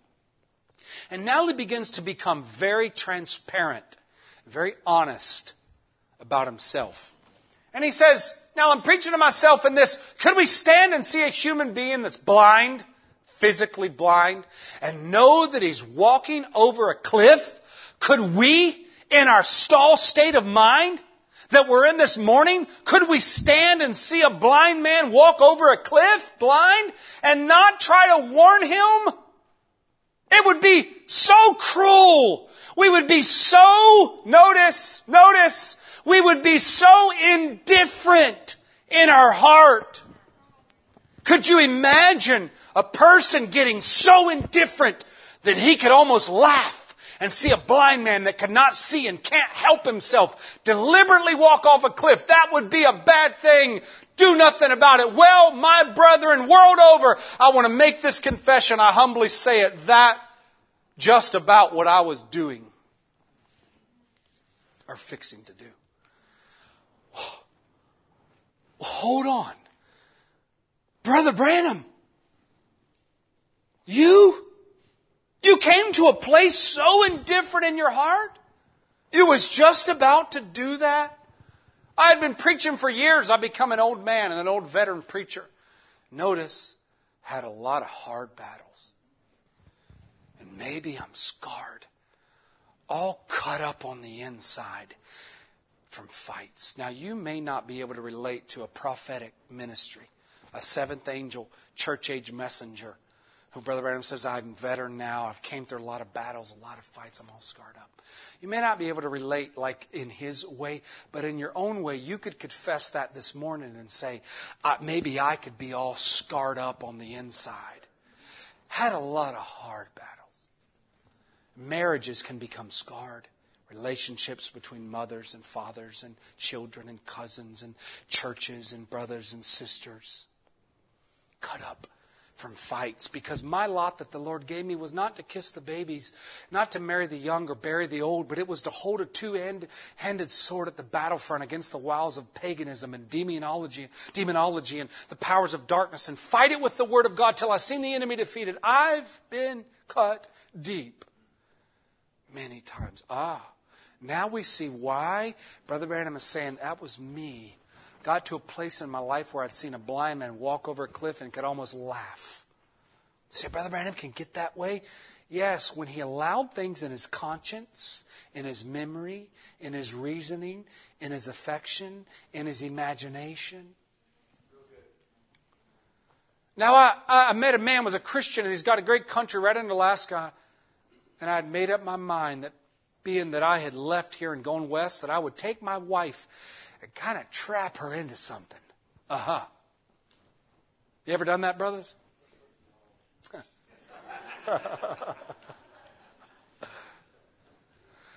Take my wife and kind of trap her.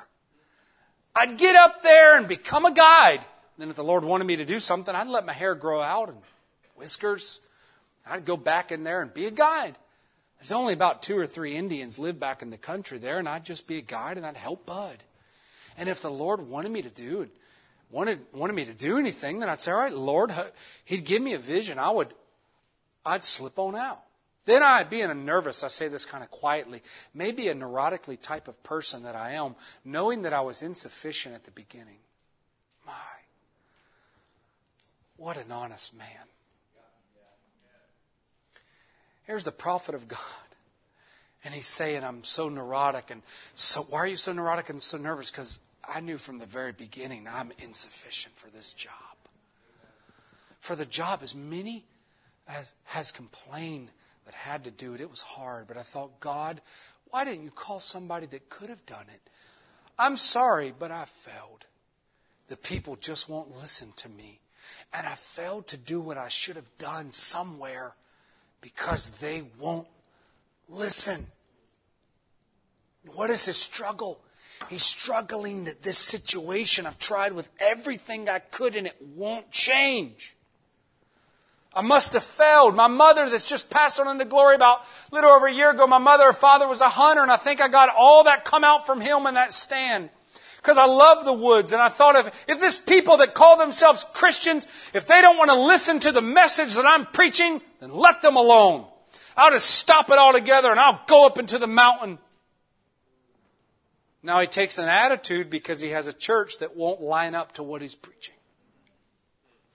Before leaving here, I might drop this in. Well, we're in a hurry. I dreamed a funny dream, an odd dream, and I hope when my brother-in-law gets a hold of it, it doesn't hurt his feelings. I hope I don't hurt my wife who's sitting present now, but she knows it. About many months ago, it was around about October, November, I dreamed that I was roaming out in the dark, and I had no place to go, and nobody cared for me, and I'd become a bum. Just a bum, and I was cold, and I looked in the distance and saw a fire. When I got over there, it was a city dump, and they had ditches, and the fire was in those ditches, and between the ditches was slick where bums would sleep there to keep warm from freezing between the fires in a cold winter night. And I was cold, and I walked up to this fire to get warm, and I was laying full of bums, and I didn't see any of them, but they all had stalls or places where they were sleeping. Their sleeping place was, and I saw my brother-in-law, Fletcher Broy. When I woke up, before I woke up, Fletch said to me, he said in the dream, he said, Billy, I'll hunt you a place, Brother Bill. You fed my children and they were hungry. You was a daddy to them. Now I'll find you a place to keep warm. And we went walking by the bum's place and finally come to a place. He said, I'll sit down here. And I said, I'll walk up here and see if I can find a place. I walked up and looked out into the dark, cold night and I thought, think of it. This is what Brother Branham's thinking in this dream. Think of it. Here he's a bum and he's looking for a place to sleep. And he says, think of it. One time, God Almighty let me lead His church. One time, He let me preach His gospel and see souls saved. Men and women come from around the world to speak with me for a few minutes, and here I am now a bum. And nobody wants me, and I'm cold. What must I do? Then I woke up. I told my wife, I said, maybe it means Fletch is in need. So we hurried up to see if we could find him. His brother found him, so I come back down from Canada with Fred and them and the other day. And in my mind, notice this, and in my mind, I had made it up. If these people didn't want to hear my message, all right, they didn't have to. I had preached now for about 35 years. In the last 15 to 18 years, I'd done nothing but just to the, he says, I've done nothing but just to the Lord. I've tried to live so close to Him and not say a word till He would told me first. Then I come down from Canada and Fred, Brother Roy told me his dream. And he and I, Brother Banks, rode along together just before we separated. I say to people, I've never regarded myself anybody knowing this. People, he says, anybody knowing this, but people have said, Brother Branham, the Lord called you to be His prophet. I never regarded myself as that, but I began to get to the time when I was about ready to do it, to think, well, maybe I am. If I am, I'll live back in the wilderness. If I live back in the wilderness, then I'll be His prophet. See, and then He wants to send me somewhere while He's not using me, then I'll sure catch some fish and do some things. Of course, that was kind of a selfish attitude, see, because I wanted to do that.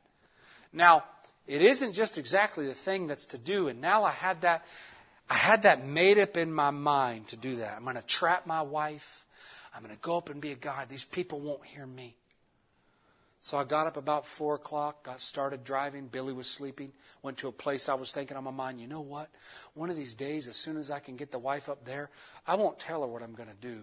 But I'd get up there and then I'm going to tell her, I love this place. So no need of us going anywhere. See, let's just stay here. And that's back from civilization, 1,100 miles from anywhere. See, way in the wilderness. I thought, won't that be fine? I won't get a haircut. I won't have to dress up. I'll just be a real genuine mountaineer, what I always wanted to be. And I said, I got some guns and some people give me, and I'll be a guide like you never heard of. Oh, I'll just love it. Then if the Lord tells me to go down, see all these traits. He's not backsliding. He's not wanting to go to a bar and sit on the bar stool. He's just wanting to step off of the line that God has ordained for him to do. He's wanting to take a little detour. And oh, imagine if he would have. Where would you be today? I got some guns and I'll be a guide like you never heard of. The Lord tells me to go down to somebody. I'll run out and tell them and come back again and I'll help Bud and we'll really have a place here. I was thinking on that. It said, carry out your plans and you'll be like that. I said, Lord, I don't want to be like that. This is the bump. Now this dream's coming back. Your wife will go too. She won't live up in them hills like that. And you'll become a bum just as the dream showed you would. I said, I don't want to be that, but I don't want to have to live like that. I want to do something different, but I was told that you had called me to be a prophet and I want to live in this wilderness like a prophet. But I was using my own excuse so I could hunt my own good. I let the sick lay. I want the Lord, listen to this. I want the Lord to tell me where to go and not to. That's wrong. I had built myself a complex because the people didn't hear my message. And and God forbid that I'll try to compare the life now like Moses, but it's exactly what Moses did. The people wouldn't listen to him when he come down to deliver them, so he just left them alone and went into the wilderness. But God turned him around, and he had long forgotten the suffering of his people. Listen, and these Rickies and Raquetas that have so sassed the word, and I've called them Ricky and Raqueta. God give me to understand I shouldn't do that. Because many of them are still His children. They can't help because they act so much different. Some of these old, cold, formal churches has got them, that spirit upon them. And they're much in prison as Israel was in prison, just as much as Moses went down to deliver them from slavery. Human beings that love Jesus Christ would serve Him if they only knew what to serve Him by. And they're in bondage under denominationalism that tells them, don't you do this and don't you do that. So what happens? Brother Branham in his own flesh gets so complex, he's calling them Rickies and Raquetas and getting an attitude. And the Lord said, you shouldn't do that. So now he's born of the Spirit of God. He's a prophet of God. But now somewhere in his nature, now he's developed a complex. And he says, but the call of God must come. Whoever wants to march towards the promised land, let him march. We're on our road to the promised land. Let them come march. We're on the road to meet Christ at the end time. Notice, and I wanted to bring this to you so that you would see and show you that the mistake that a man can make, yet being sincere. Moses lost the feeling of his people because they wouldn't listen. And Brother Roy, you see your dream, and now I cannot go with a ministry like that until I feel different in my heart about it, no matter if God did tell me. But that is that change that Brother Roy seen coming. So the change of the man who would sit at the head of the table and look different. What was it about? It was a change of his attitude that a complex had caused towards people. You think the Lord Jesus would care so much about the attitude Brother Branham would take towards unbelieving denominational people who sass the Word of God, and God cared so much about that? And you don't think He cares about how we treat each other? You don't think He cares about how we treat each other, how this side treats that side, and how they treat the middle? You don't think, let's take it a little bit further. You don't think the Lord cares about how we treat the pastor and how the pastor treats how we treat the sound guys, how we treat the deacons, how we treat the musicians, how we treat each other? You don't think the Lord cares? You don't think the Lord cares? Let's take it a little further. Dads, you don't think the Lord cares about how you treat your wife, how you treat your family? Mom, you don't think the Lord cares?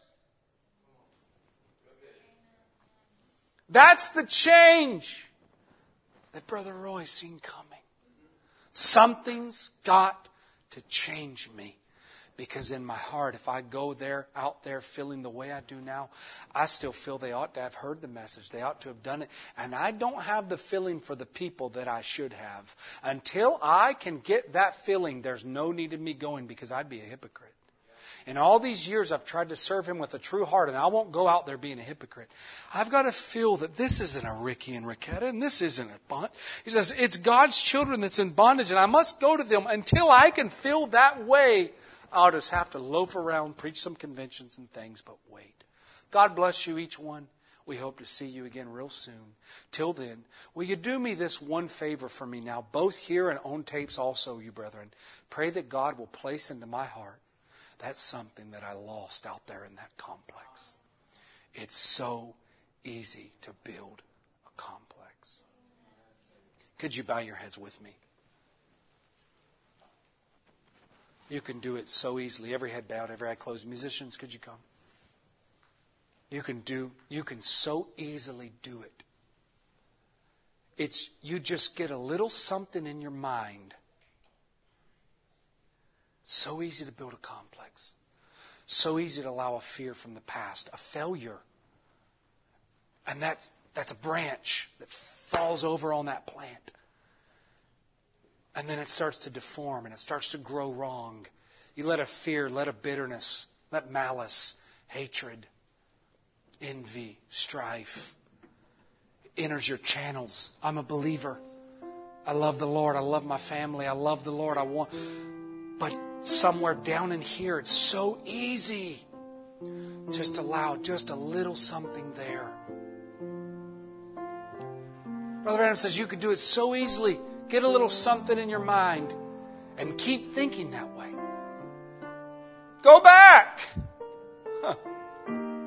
Go back. I admonish you this morning, Hickory Bible Tabernacle.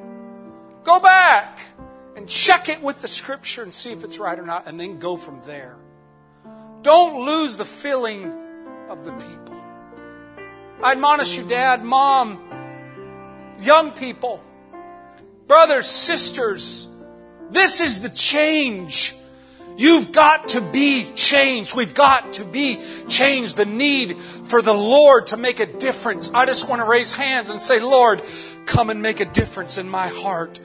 Come and make a difference in my life. Come and clean out the channels. Clean out my memory, my conscience, my reasoning, my affection. I've tried to get over it and I can't get over it. So what am I doing? I'm standing to my feet. Maybe you want to stand. And I'm saying, Lord, I'm giving it to you. I can't take it from me, but I'm giving it to you. Maybe you want to stand up and raise hands and say, Lord, I surrender it all to you right now. I surrender my mind, my body, my soul, my spirit. Oh, God bless you as you stand to your feet. Everybody together. Don't lose the feeling. You must remember, they're not made out of sawdust. They're flesh and blood. Human beings and a soul. Pray for me, all of you. God bless you. Pray for me. I wonder if we could just raise a hand with our head bowed. I wonder if you could say, I'm going to pray for you today. My brother, my husband, my wife, my children. Don't pray for yourself. Pray for that person beside you. Why don't you raise your hand and say, Lord, clean us this morning. Purify us this morning by your holy fire. Purify our minds. All of my fears, all of my complexes, all of my memory. Would you wash me? Would you wash us as a body? Could we walk in purity again of our mind? And could we forget the past? Could we say like Paul, I forget those things which are yesterday. I forget what happened this morning. I forget what happened last year. I've got to move on. I've got to be changed. I've got to press on. I can't stop here. I can't stop where I'm at. I refuse to sit on the sideline. I'm going to move on with Christ. I'm going to let it go. I'm going to let God. And I'm going to be changed this morning. Lord Jesus, I just lift both my hands up with everybody here.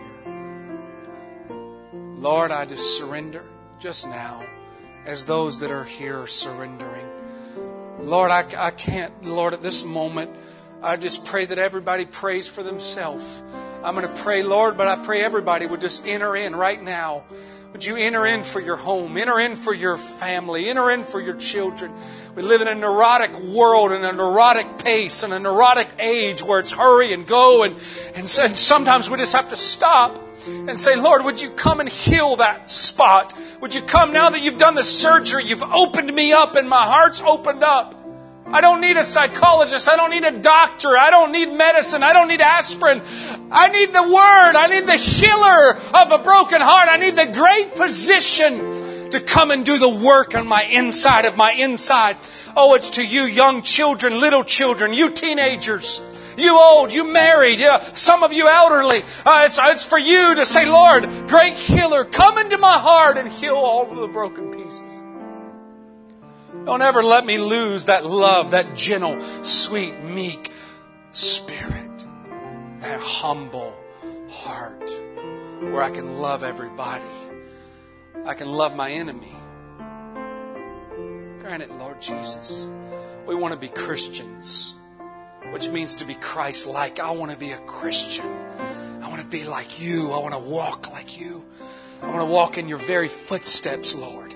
And if I've been wrong, then I want to lose my pride and say, then forgive me, Jesus, where I've been wrong. Forgive me, Lord. May your blood atone for me.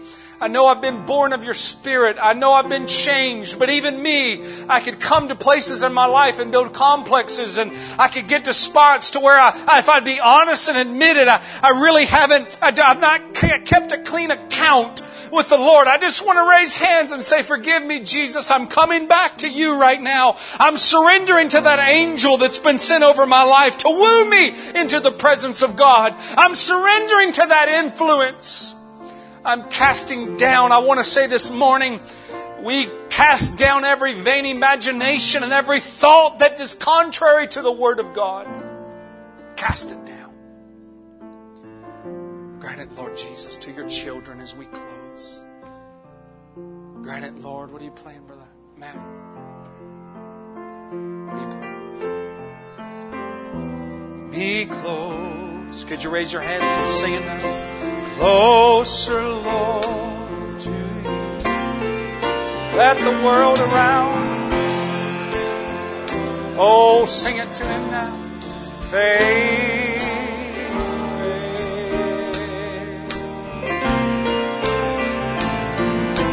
Jesus, draw me close. That's my prayer. That's my desire, Lord. For I desire to worship and obey. Oh, my Jesus, draw me close, closer, Lord, to you. Let this world, let the world around me fade away. Oh, yes, Lord. Oh, my Jesus, draw me closer, Lord, closer and to you. For I desire to. Oh, yes. Lift it up one more time. Obey like a prayer. Oh, Jesus. Oh, Jesus, draw me close. Closer, Lord. Would you let the world around me, let it fade away.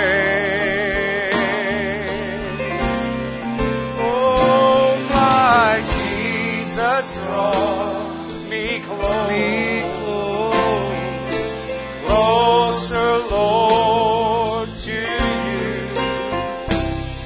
For I desire to worship and obey.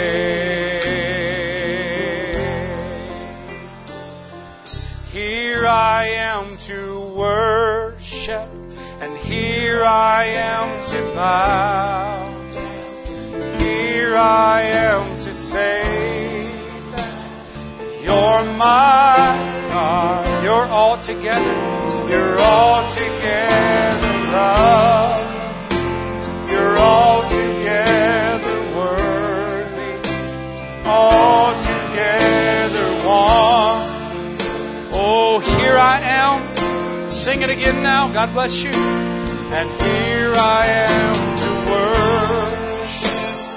Here I am to bow down. Here I am to say that you're my God, for you're altogether lovely, altogether worthy, altogether wonderful to me. Light of the world, light of the world, you step down into darkness. Open my eyes, let me see beauty that made this heart adore you. Hope for a life spent with you. So here I am to worship. Here I am to bow down. Here I am to say that you're my God.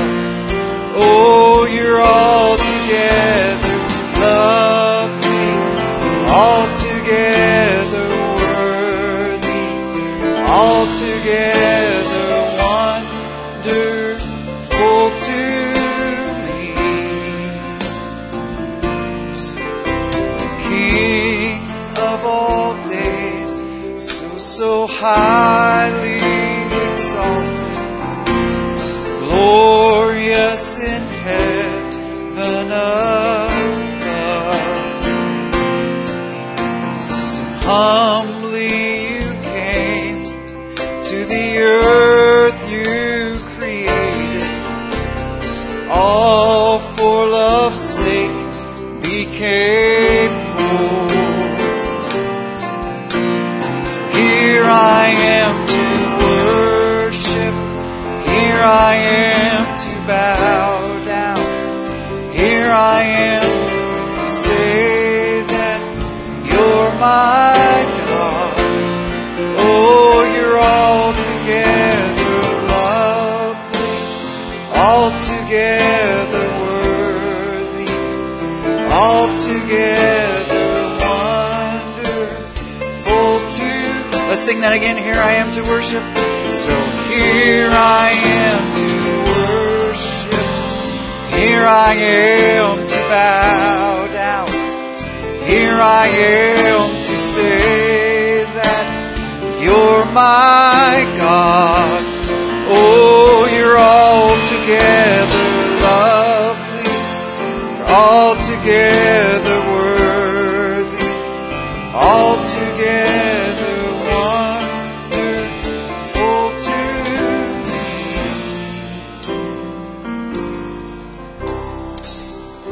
me. Amen. I'm happy I came to church today. Amen. That was, that's what I needed. I don't know about you, but that's what I needed this morning. I really, really enjoyed that. Let's sing one more song before we're dismissed. I was singing this a little bit when my brother Matt was talking. I've been changed. I've been reborn. And all of my life has been rearranged. Amen. Doesn't mean that everything's easy. In fact, it isn't. You've got, sometimes you're doing pretty good. Sometimes you're doing pretty bad. Amen. But I am thankful that I've been changed. Amen. Well, I've been changed. I've been reborn. Well, all of my life has been rearranged. Amen. Well, what a difference it makes when the Lord has His way. all of my life. Praise God. And let's sing it again. Well, I've been changed. I've been reborn. All of my life has been rearranged. Oh, what a difference it makes when the Lord has His way. All of my life, praise God. One more time.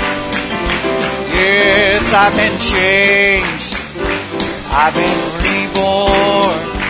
All of my life has been rearranged.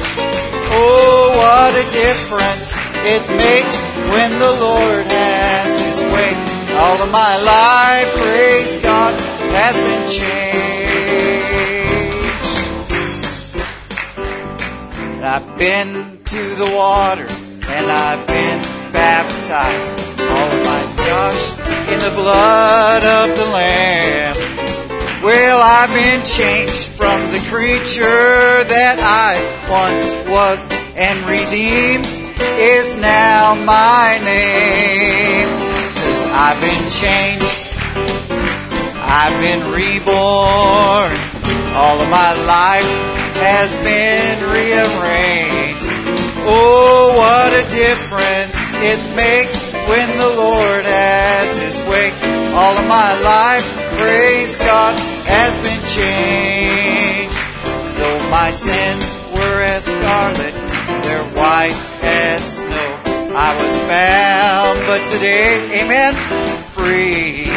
Oh, I was lost in the darkness, but now I am found. I was blind, but now I see. 'Cause I've been changed. I've been reborn now. All of my life has been rearranged. Oh, what a difference it makes when the Lord has His way. All of my life, praise God, has been changed. When I stand in His presence, I stand above. He will wipe every tear from my eyes. And I'll thank Him for giving a wretch like me a new home, amen, beyond the sky. Well, I've been changed. I've been reborn. All of my life has been rearranged. Oh, what a difference it makes when the Lord has His way. All of my life, praise God, has been changed. Give me just this, if you'll grant me. I want to sing the second verse one more time. We'll sing the chorus, and I promise we'll be dismissed. I'm so thankful I was set free. Amen. I like this. Though my sins were as scarlet, they're white as snow. I was bound, but today I'm free. Amen. How many of you were bound? Amen. We get complexes. We get all kinds of things that happen in our past. Old baggage sometimes that we carry, but I'm thankful I can be free. Amen. Though my sins were as scarlet, they're white as snow. I was bound, but today I am free. Oh, I was lost in the darkness, but now I'm found. I was blind, but now I am free. Yes, I've been changed. I've been reborn. All of my life has been rearranged. Oh, what a difference it makes when the Lord has His way. All of my life, praise God, one more time. Well, I've been changed. I've been reborn. All of my life has been rearranged. Oh, what a difference it makes when the Lord has His way. All of my life, praise God, has been changed. Amen. I'm going to ask Brother Mitch if he'll come up, and we're going to dismiss the service in a word of prayer. And then we'll let you go. Amen. Let's bow our heads. Heavenly Father, we just want to come before you just this once before we depart and just thank you, Lord, for this opportunity you gave us. We just pray, Lord, that you will just go with us now as throughout the day, just be in our conversation and just help us to apply what was preached, Lord, this morning to our lives. And if there be any, Lord, that still is holding on to a complex or is still trying to let it go, we just pray, Lord, that you would just move on their behalf and just set them free, Lord. Just go with us, protect us, forgive us of our sins and mistakes, I pray. In Jesus' name, amen.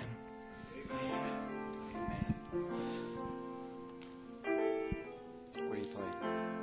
What? All right, we're going to be dismissed. Thank God I'm free. And you can go as we sing this. I'm free, free, free from this world of sin. Well, I've been washed in the blood of Jesus again. Oh, hallelujah, I'm saved. I'm saved by His wonderful grace. I'm so glad that I found out He could bring me out and show me the way. For a long time I traveled real down a